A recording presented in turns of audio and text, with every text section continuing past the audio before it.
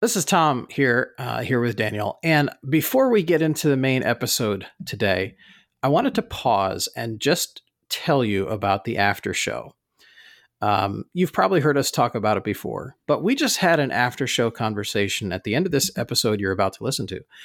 And Daniel made some great points. It was a phenomenal discussion, and I think you would all benefit from it. But the only way to get the after show, and I hate to say it, is you've got to go behind the paywall and become an elite patron over at patreon.com/reasontogether. We don't often do this like with a commercial at the beginning, but if you've been listening for a while and you know the after show exists, it would be good for you to jump on board. Just my personal recommendation to you. There's no long-term contract or anything like that. There's no contract at all. You could sign up, support at the elite level. You get a t-shirt out of that, and you get to listen to the after show. And I just thought today's was especially great, though I think they're all great, but today's was especially good. Go over to patreon.com/reasontogether. Select elite level and become a patron over there, and we would be eternally grateful to you. Anyway, did you want to add anything to that? No, just thanks so much for considering it. Yeah. Okay. On to the main part of the show. You're listening to Reason Together, the podcast for Christians who think about stuff. I'm your host, Daniel Fox, here with my great friend, Tom Balsamo, and hope you're doing well today. Thank you for joining the conversation. Again, let me say right at the outset, we appreciate feedback. And if you've got a thought for us to consider, to reason through, you want to throw a topic our way, whether it's something we've talked about, something we've never heard of before, send it our way at reasontogetherpodcast@gmail.com. How are you this morning, Tom? I'm good. Woke up with a screaming headache this morning, but it's starting to go away now. Good. Yeah. Good. Yeah, that's no fun. But otherwise, none the worse for wear. All right. All right. Well, as we start off, I want to thank our patrons who have gone over to patreon.com/reasontogether and have signed up to support this podcast on an episode by episode basis. And I want to thank each and every one of you for your investment. And elite patrons, those who have kind of reached the tier of extra bonuses and access to the after show. Thank you for your tremendous investment as well. The way I've got it laid out this morning, I think we may have a very interesting discussion in the after show, but we'll see kind of how our time plays out. Okay. But looks like we've got a couple new elite patrons, speaking of. We do. We have Ethan, who has become an elite patron. Good to have Ethan on board. Yeah, thanks, Ethan. If we haven't already shouted him out on here, here it is. So we appreciate you joining up there over at patreon.com/reasontogether. And Daniel, not you, Daniel, a different Daniel the second, the other Daniel, has signed up to be an elite patron. And I don't know if people must just love the t-shirts. It's yeah. Hey, I call them fine menswear, fine ladies wear, whoever happens to be wearing it. But I think they look neat. Mm-hmm. Right. Yeah. Excellent. It's well, good thank stuff. You guys for joining up over there. Ethan, Daniel the second, thank you very much for coming on board here. And let's see. Can I jump into some feedback we got here? Yeah, go right ahead. Take it away. Okay. Nathan writes in regarding the issue of whether to frequent an establishment such as a casino. We talked about, say, like a casino versus other options like a truck stop with gambling machines in it, or Applebee's, the bar-ish atmosphere or whatever. He said, I was reminded of something I learned in Bible college that has stuck with me. He mentions a speaker who was taught the principle that a Christian's boycott of an establishment, company, etc., should only extend as far as the entity's, here's the term, present dominant association. In other words, what's the dominating association presently? Is it one of sin or otherwise? In other words, you go to a casino, obviously the dominant association is one of vice, he says here, while a gas station, sells gas. Their dominant association. Right. Applebee's, largely known for selling food. So That's his take on it. He said, it's basically what you guys said, but I wanted to share the term. It is sometimes nice to have those terms. Present, he says, has here present dominate association. I don't know if that's dominant or I think it's or dominant. dominating. Dominant. Yeah. Okay. Present dominant association. Typo. So anyway, kind of that term has helped to remember the principle.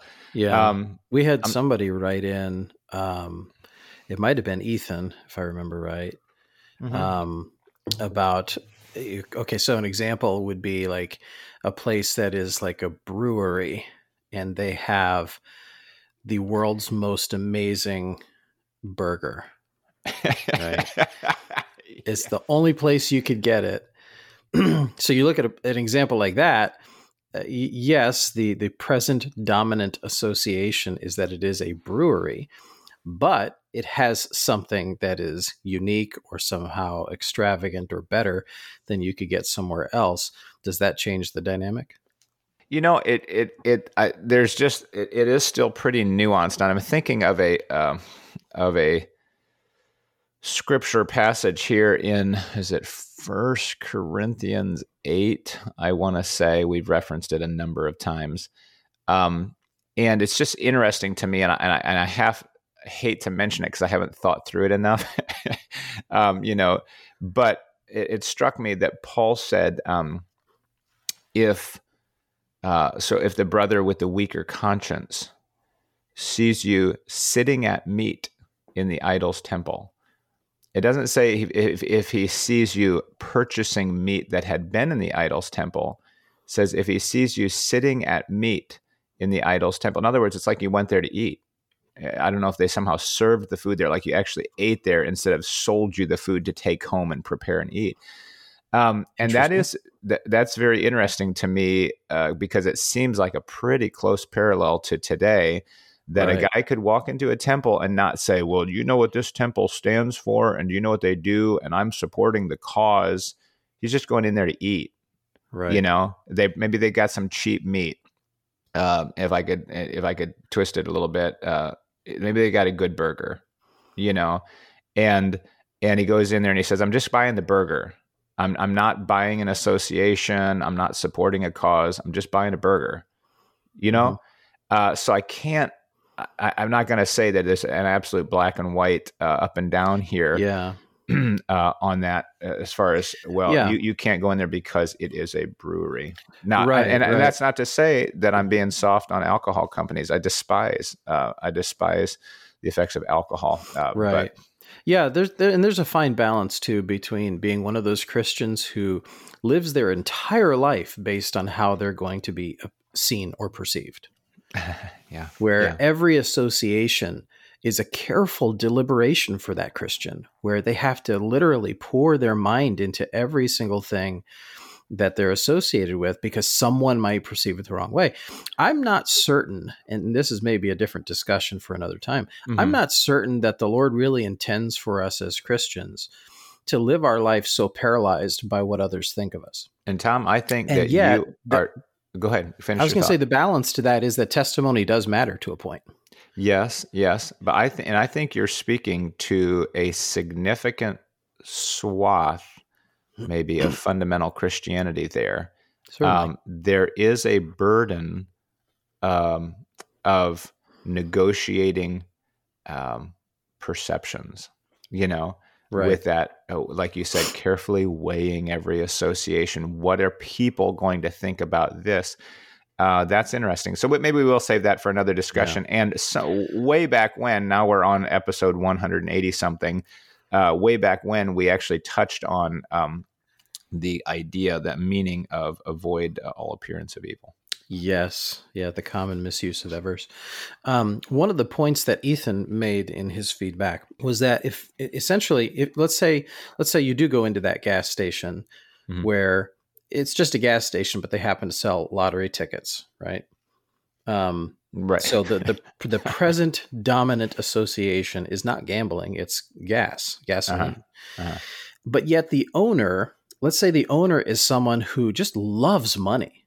I mean, they've they've hit it big in the fuel industry. Maybe they've got a chain of gasoline stations where they're just making money hand over fist. they're living an opulent lifestyle because they love money, right? How is that worse if we go spend our money at a gas station belonging to them? We're essentially effectuating, and this gets into the conversation about boycotts and stuff. We're essentially effectuating the owner's love of money. We're in a sense helping him with his love of money to a degree. How is it that we don't see that as being as bad as us walking into a brewery to buy a burger? You know what I mean? It's like, if you think it's wrong to go into a brewery to buy a burger, how do we not think it's wrong to see some owner who has some love of money, and yet we're going and we're spending our money there? Wouldn't the right thing to do be to help them? Yeah. And so on.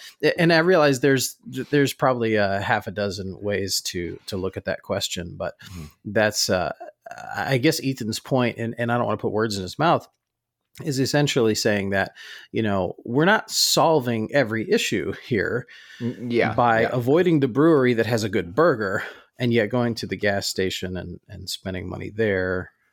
I think one balancing factor, is on the one hand, I don't necessarily think that the intent is only ever to patronize Christians. Right. Meaning that, well, if my money is not only buying a product but supporting a cause, well, then I have to have a Christian contractor and shop at a Christian grocery store and a Christian car dealership and whatever.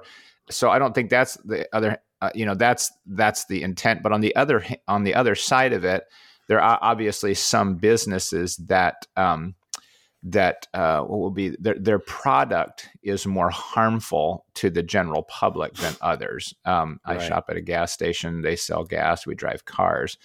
If I shop somewhere else and they produce mind-altering substances or pornography or whatever. Yeah. Not that I shop at some place with porn, but I'm saying that just a porn shop. But I'm just saying, if you buy a book at Barnes and Nobles, you're doing that.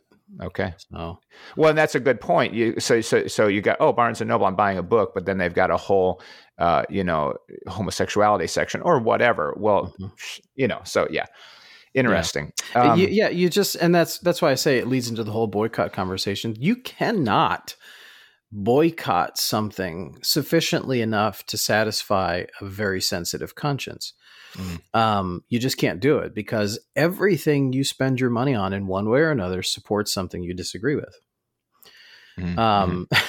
It's a fact. You can't do it consistently enough. Because most likely you're going to be buying from an unsaved person who has habits and lifestyles that you don't care for. And of course you're supporting that. So as one thing you said reminded me of a verse in Galatians 6:10, as we have therefore opportunity, let us do good unto all men, especially unto them who are of the household of faith. So I do think there is a case to be made that if you do have the opportunity to patronize a brother in Christ's business to help him, that's a benefit. That's a good thing. Not that you have to, I don't think. I don't think this verse is necessarily prescriptive. It seems more like a recommendation to, especially those of the household of faith. It's not saying exclusively those of the household of faith. Yeah. Yeah. And doing good isn't just patronizing them. Sometimes they're not the best workers. They're not the best person for the job. The Christian person versus a secular person, unfortunately, your unsaved guy may actually be better at the job. Sometimes. Sometimes. But okay, let's see here. Let me slide that over. Thanks for that feedback there, Nathan and Ethan. Somebody else asks here, Tom, I thought this is interesting. What's the main difference between hospitality and entertainment? Do you need a house to be hospitable? It is interesting because in the English rendering of that, it talks about entertaining strangers unawares, right? Maybe that speaks a little bit of that question revolves around the semantics of it, entertainment versus hospitality. Do you see a difference in those two terms and what they indicate? I do see a difference, and I'm kind of struggling to wrap my head around it on the fly here. So I'm kind of shooting from the hip. But when it comes to hospitality, I think there is a more thoughtful approach to what someone might need or want. That you're thinking of the situation from their point of view. What do they need and what do they want right now? And how can I fill that need for them? I can. Whereas entertainment oftentimes has a mutual benefit for both the giver and the receiver, where let's just have a good time, and it's maybe a little less thoughtful. I'm shooting from the hip. That may not be can 100% Can I interrupt you here for a minute? Yeah, go ahead. It sounds right as far as how you're describing hospitality, because it looks to me, and I haven't done a research on this word, but I'm wondering about kind of the derivation of this English word here. Even hospitality looks very, very similar to hospital. Is that, and a hospital is a place where you go for care and for, healing and for things like that. So hospitality seems to me to be a nurturing, caring outreach, if you will, or intake to someone, where entertainment speaks more to, at least in our modern usage of something that diverts our attention and amuses us. So you reminded me of that episode we did with Pastor Scott Vanderhart, when he talked about how he treats missionaries that come through. And he's a man that has done extensive thinking and interviewing and work to try and understand what it is missionaries or people on deputation or furlough, what it is that they need and want when they are traveling and coming through your church. And I think it was a great approach. I forget what episode number it was. You can search for that on our website at reasontogether.fm if you'd like to hear that. But the difference with some, and I myself have traveled on deputation in the past. Some churches you go to, they entertain you. I'm thinking of one church in particular where it was a 5-day long missions conference. And every single day we were up early in the morning, out doing fun activities with the pastor. I mean, he was like our tour guide for the week. Yeah, he thought he was kind of making it enjoyable for you and giving you fun stuff to do. Sure, and I appreciate the intention. But we would get back to the place where we were staying, later in the afternoon and evening, just tuckered out. And our kids were little at the time, and we were just worn out. And now it's time to go over to the church for the night for the services and preach and present ministry and do all this stuff and keep your kids from, getting lost and, dying somewhere. So was that entertaining? Yes. But I think hospitality is an example of what like Pastor Vanderhart was doing, where he asks missionaries, what is it that you would like to see happen? And how can we do that? Just be honest with us about what missionaries need. And that's what we'll do. That to me is the difference between hospitality and entertainment. Okay. Yeah. That's good. As far as in our English, I'm looking up I know it's probably, is it First Timothy 3:2? A bishop then must be blameless, the husband of one wife, vigilant, sober, of good behavior, given to hospitality. And it's basically the original word, kind of a compound of philos, a love, a brotherly, I guess as we say, love, and xenon, which is like a stranger. We say xenophobia. So it's like a love of strangers. Interesting. Yeah. Or a love of, and I think strangers might even have the idea of travelers in the day, but so someone who cares for, strangers or travelers.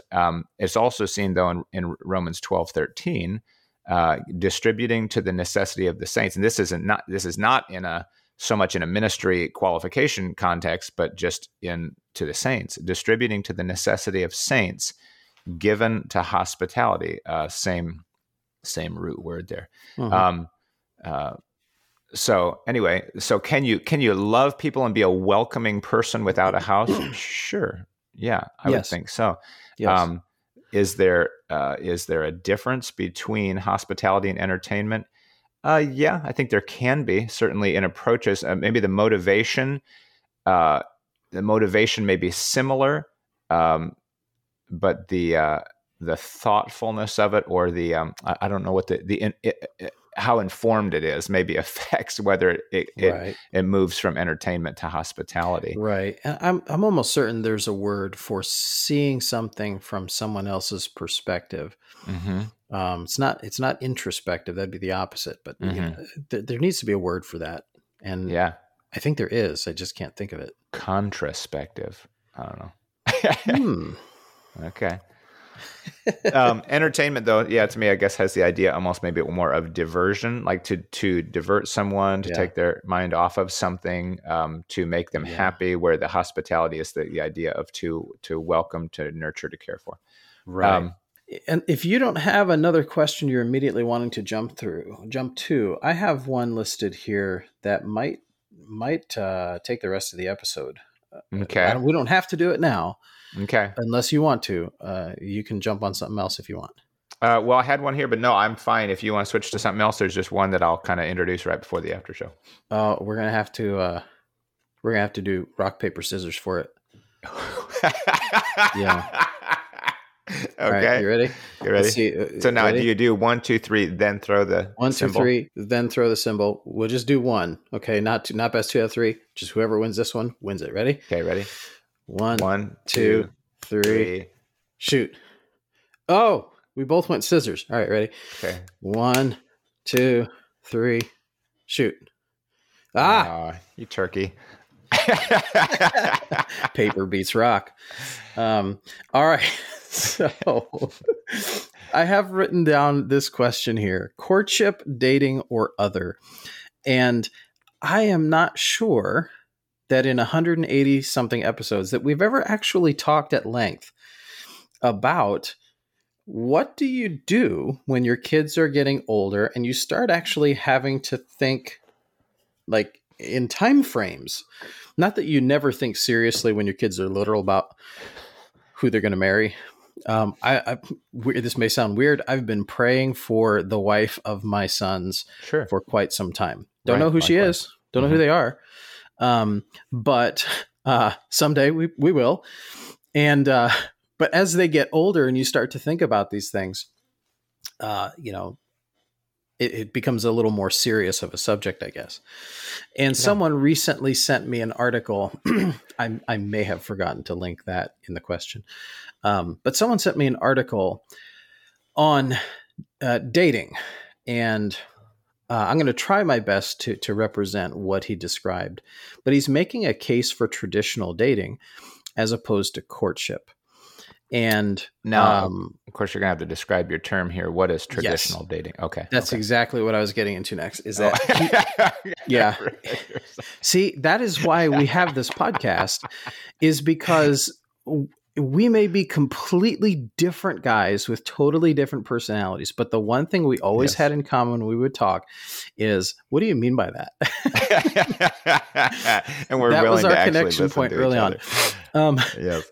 So and I'll try to link to the article from in the show notes. I forget his name, Thomas. I'm probably going to mess up the last name, Umstad or something like that. I don't know how to say it.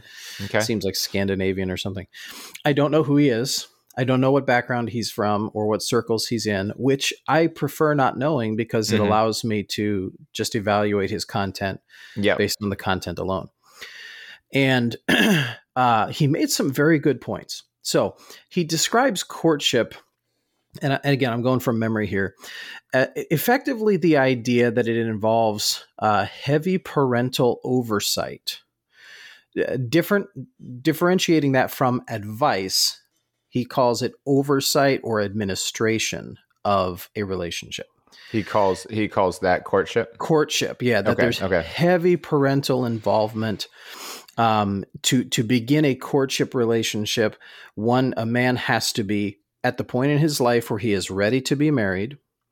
He has to have marriage in view when he begins this courtship. In other words, you don't do it with a question mark at the end of the courtship. It's basically marriage is in view here. That's why I'm asking for courtship. And he has to ask the father's permission and so on, essentially like an engagement almost. And to maybe paraphrase what he's saying is that it has a much more serious feel to it than dating. And dating, he describes essentially as it's very lighthearted, almost like initiating a friendship, like a one-on-one friendship, to see what happens, to see if there's any sort of like-mindedness with the person, if the families have like-mindedness and so on. And it's not exclusive, meaning you could go on a date with someone on Saturday and then next Friday night, you could go on a date with someone else, because it's very lighthearted. There's no implication. There's no implying in a date that this is anything more serious than just, I'd like to see if we're like-minded. And he's trying to make the case in his article that based on some of the research he's done, that courtship hasn't ended well for a large majority of the people that he's researched, because it makes things too serious too quick. So you're expecting some 20, 21-year-old guy, whatever, to have all of his spiritual faculties in order enough that he would have to know who he is most likely to marry, who the will of God may be for his life. And he has to know that before the first date, essentially, because courtship is so serious that you're essentially asking for her hand in marriage almost. And you can see evidence of this seriousness in the fact that when a courtship breaks up, it's very awkward afterwards. It's heartrending for many afterwards, that the families oftentimes can't be in the same area, sometimes even in the same church afterwards, because the courtship was so serious and then it has to be broken off. So he makes the case that courtship accelerates things. It's like putting your foot on the gas pedal, as it were, when it's actually, its intent was to do the opposite. But he says courtship is basically like engagement without the ring. And that's just often too fast and too serious for young people. And he gives an example of having interviewed his grandmother, who was dating people back in the 1930s and 40s. And the rule that their parents had for them was, if you're going to go out on a date, the rule is you got to date somebody else next week. You can't date the same person twice, is basically what it was. And she describes a time when everyone was dating in junior high and high school, and it was lighthearted. It was friendly. It was a different person often every week or every other week, which sounds kind of weird. It sounds by today's standards almost like a woman would be sort of a floozy if she did that by today's standards. But that is the case he makes, is that we've essentially changed the definition of dating today. Now, when you look at dating in the modern world, it means people are looking to hook up on the first night. That's dating today. But he said it wasn't like that. And the people from her generation, his grandmother's generation, they dated young in high school, they married young, and they stayed married for 50 plus years on average until one of them died. Whereas we're just not seeing that. And he cites some research that he's done in the article. But he's basically troubled by what he's seen with the push for courtship, including things like where young women who come from courtship-minded families essentially never get married. And you end up with these women basically living with their mom and dad well into older years. Not that that's always a bad thing. Okay. I'm not saying every woman who's not married and living with their parents comes from that kind of family. But in some cases, essentially the father being so courtship minded and teaching the girl to be so courtship minded essentially rules out every good, honest, hardworking Christian young man with character, because he wants to come and ask out someone on a date. And he doesn't want to accelerate as quickly as the father wants to, because the father's interested in finding someone to court his daughter. So he demonstrates a lot of troubling results from courtship in favor of dating. Now, I am not really, and that's why I put in the question, courtship, dating, or other, because my personal opinion on it is that courtship may be appropriate for some young people, but it's not a one size fits all. And I think dating may be appropriate for some young people, that approach. But again, it's not one size fits all. And that's why I say other, because it might be some combination of those two things, even within the same family. And he did a follow-up article, and I realize I'm talking, I've been talking for a while now here, but he did a follow-up article where he answered people's objections. And one of the common objections was, are you saying parents shouldn't be involved in a Christian young person's relationships? He was not suggesting that at all. So I thought really the second article was just as good, because he answered a lot of the common objections, and I'll link to that one too in the show notes. So all that to say, courtship, dating, or other, go. Yeah.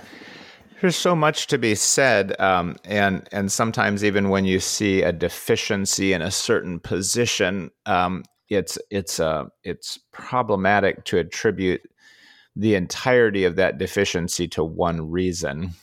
Yes, we might say, oh, these girls remain unwed because of courtship. Well, they might remain unwed because of a hyper controlling father who uses courtship because it kind of plays into his style. Yes.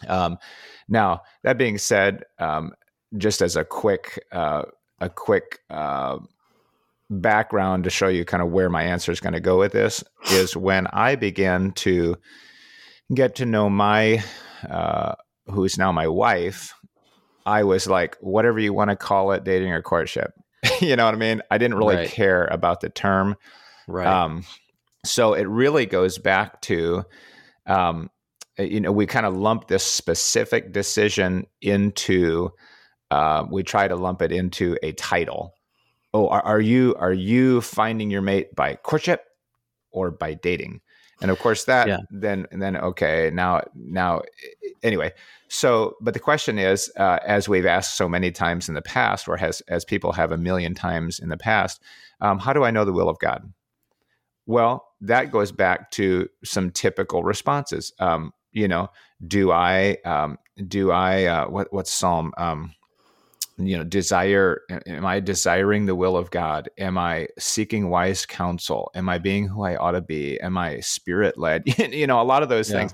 I think the prime maybe difference would be the involvement specifically of parents. And to me, I think on both sides, that's very important. Yes. So that my parent, in theory, and again, this, so much shifts here, because we could give the ideal answer, like, this would be ideal. And then you turn to, the 16-year-old girl who, has a single parent family, and the single parent is unsaved and has a live-in boyfriend. You're like, okay, it's not the ideal situation already. What are we telling that person to do? But if my parents are spirit-led, spiritual people, they would likely come to the same conclusion I would. If we're both, 100%. If we're both thinking along the same lines. So the idea, I don't want my dad to pick out my partner. Okay, well, I'm not saying that a dad has to pick out the partner. Yeah. But should we really be scared of our dad's opinion? Oh, Dad, you're just so outdated. You don't know. Well, if that's your approach to your dad, then I think there's a problem going into it. So on the one hand, if you're say you're the guy, you should be saying, Mom, Dad, I'm interested in this girl. I think she could be the one. Here's why I like her. Wow, that's great. Well, we'd like to meet her, so we could get to know her. And then as they get to know her, he might say, well, what do you think? I noticed this. I noticed this. Oh, well, yeah. Have you ever thought about this? Have you noticed that? Oh, okay. Okay. Mm-hmm. And there's a totally open lines of communication. Yes. The flip side of that is that when he is thinking about a relationship with this girl, I personally think that parental permission is something that ought to be pursued. Now I say, oh, that makes it awkward. Well, this is somebody's daughter. Right. And for me, if some kid just comes up and says, hey, and talks to one of my girls, let's go out. I can't say that I'm. Yeah. And his article was not denying the involvement of parents and giving permission. I think the main thrust of it was the seriousness of it. If I could put it into one word, he said courtship essentially makes it too serious too fast. So again, he's not against a guy saying, can I ask your daughter out on a date? He's not against that. He was very clear about that in the follow-up article. I think it's more that essentially what in some circles we've turned courtship into, it is like engagement without the ring. Mm-hmm. And I can see what he's saying about the seriousness of courtship. Where I would more disagree, probably, or I get a little concerned, is on the lightness, quote unquote, of the dating. I think that maybe is, and maybe anyway. I just think maybe it's a little unrealistic to say, oh, I could go out by myself with a girl and it doesn't mean anything. Yeah, it does. Of course it does, because you're attracted to this girl. The hormones are flowing a little bit. She says, oh, he's singled me out and he likes me. That's a very powerful thing. And so to just say, I'm going to go out with you and it's going to mean nothing. No, that's not true. That was one of my similar criticisms of the article, sort of similar to what you're saying, but maybe a little different in that he tries to suggest rather dogmatically that dating reduces the sexualization of the relationship and courtship increases it quicker. And he didn't really provide any evidence of this. It was basically how he sees it, which he's entitled to his opinion. Right. But I think either one can sexualize things quickly. It just depends on the young people involved. Yeah. Or I was going to say either one could or could not, Right. It depends on the people involved and what their focus is. So I thought he made a lot of good points, but that one point I think was too strong and too dogmatic, really without any evidence for the claim. Here's what we've kind of said in our home, and where he calls it dating. I say, well, the way you learn somebody and say, what's their family like? Are we compatible or whatever? Be their friend.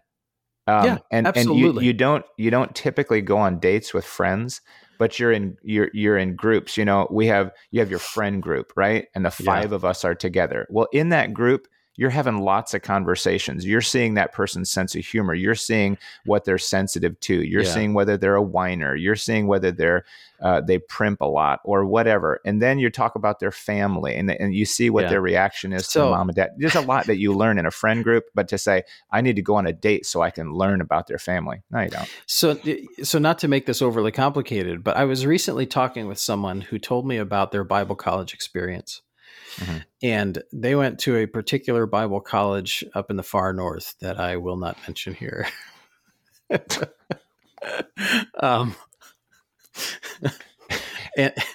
And we're like Saskatchewan. Not that far north, but okay. But I would not be talking about Bravo Company Manufacturing if I referenced a particular acronym. It would not be Bravo Company Manufacturing. Brother. But I've never been there. I don't know how true it is, though I'm just taking this person's word at it. I trust them. But they said that there's no dating allowed there. Mm-hmm. I didn't know that. Mm-hmm. Like, not at all. There's no dating allowed. But essentially what happens in an environment where you have young people of the same age, both male and female, is that you end up with fairly close, exclusive friendships. Right, you just call it something different. You just call it something different. So there's a lot of semantics involved in the whole conversation of courtship, dating, and exclusive friendships in groups. Now, I realize that what I'm saying partly too is given a certain dynamic. If you have a young man who is 17 or he is 20 and he has a friend group or he's in college, that's easier to do what I'm saying, to have a friend group. If you've got a guy who's 25, he's not married, he's working in the workplace, and he's got ladies in the office, that he chats with and blah blah blah, and he just feels like, yeah, I'm a friend with this lady and we go out for our lunch together. Okay, I'm not going to shoot that down and say, oh, you can't go out to lunch with that lady because that's okay, whatever. Yeah. But I mean, I would say as a healthy habit of young people, get to know somebody in the friend culture. Yes, and absolutely. And then when you start to say, I'm attracted to this girl, and we, I don't want to use the terms too much, that the compatibility thing, I guess, in some ways. Right. But I mean, you say, but I think that. Well, we use the Christian word for it. It's like-mindedness. There you go. Same thing, different word. Yeah, but really, I mean, you start to sense a like-mindedness or a like-heartedness in somebody. You say, wow, that girl really loves the Lord, and she seems to have similar standards to our family, and I like her personality, and whatever. Okay. Then you start to watch more closely until finally you think, I think I'd like to get to know this girl. And you do pursue it with the intention of marriage, but you're not going to pursue a girl prior to being ready to marry. Yeah. Now, so you're not going to, and I'm not saying that you ask her dad saying, I'm ready to marry and I think your girl might be the one, but to say, I'm not going to start pursuing girls because it makes me feel good and because I like to belong to somebody. Right. So what you're saying is, and again, there's semantics involved in here as well, because in the article he talks about dating, and I'm using the word lighthearted. Okay. I forget if that was his phrase or not. That's what I'm using, lighthearted. But that does not mean unserious. You can do something in a lighthearted way without it being unserious. And that's what I think dating should be. If you're going to go out on dates as a young person, keep it lighthearted, but don't be unserious about it. It is still a serious thing that you are doing. Right. But that doesn't mean it, you have to put your foot on the gas pedal and say, okay, I've asked her father now I can go out on a date with her, and this is all going to end in marriage most likely. Otherwise I wouldn't be doing this, because, dating is for people who don't have marriage in view. Not true. And, keep it lighthearted, but don't be unserious about it. Yeah. I just think that, he can cite his grandma and whatever. Glad that worked out for her, but just saying the idea that you have to date multiple people in order to find the right one. I'm like, what? No. You can have a pretty good idea by the time you start getting serious with somebody that this point. Very well could be the one. Very good point. And that's what, so we had a long conversation about this article with our sons, because they're teenage boys. And, I kind of talked it over with them and with my wife, and we just had a family conversation about it. And that was another thing that he really didn't say in his article, is that as a Christian young person, if you've had a solid upbringing, if you've been taught in the ways of the Lord and you are a spirit-filled young person, you don't really have to date 20 people in a youth group to know who's right and who's not. If you've been trained in the ways of identifying the strange woman, you can identify her behavior from across the room. And you can immediately walk in and say, nope, nope, nope, nope, nope. You know what I mean? And it doesn't take long to narrow it down. And by the way, my personal opinion, with the way that the generations have been going, it's easier now, perhaps more than ever, to identify the nopes. Yeah. But all that to say, yeah, I agree with you. If you've been taught wisdom as a young person, you shouldn't have to go date around 20 people or a different person every week. You can narrow it down pretty quickly as to who would even be a viable candidate for marriage. And again, is marriage in view? Yeah, maybe, but maybe not when it comes to a date. And I think that's the mentality that I think we need to go into it with, is to take away the seriousness, in a sense, of courtship, is to say, well, maybe this won't work out. If I go out on this date with this girl, maybe this isn't who I thought it was. Right? Yeah, and I may be misreading you a little bit, but I would disagree with this statement. When we say is marriage in view, maybe not. I would say, well, yeah, it's always in view. I mean, Well, if that's, I think you misunderstood me. yeah, I was wondering, because you're saying is it may not work out in this situation. That's what I meant. It may not work out, but yeah, marriage is always in view because we don't believe in hookup culture. Yeah, like why would I be drawing close to this woman if I didn't think? I mean, what relationship would I expect outside of merit? Where would this go? Right. Where would it end up? Sure. Right. So I'm sure there's much more to be said, and we've stirred up the thought of listeners, and they want to share. And something you said earlier, kind of, well, it's a can of worms, but if you have a son who is growing older and getting to that age where he might potentially consider a life's mate, does she have to have identical standards to your family? Because you had mentioned the idea of having the same standards. That's going to be hard to find someone who has identical standards to your family. What if she doesn't? Is she still a viable candidate for marrying your child? Or is the deal off from the outset? But we are out of time to have that conversation. Poke. Yeah.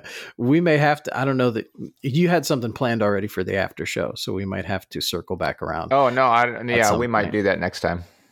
Yeah. If we need to continue this. Yeah. Anyway, well, we appreciate you listeners joining us for this episode. Thank you to you patrons for supporting us and helping us pay our editors and our internet stuff and taking care of all of that. We appreciate you very much. Thank you for joining us. We are encouraging balance, developing perspective, and connecting faith to practice. This is Reason Together.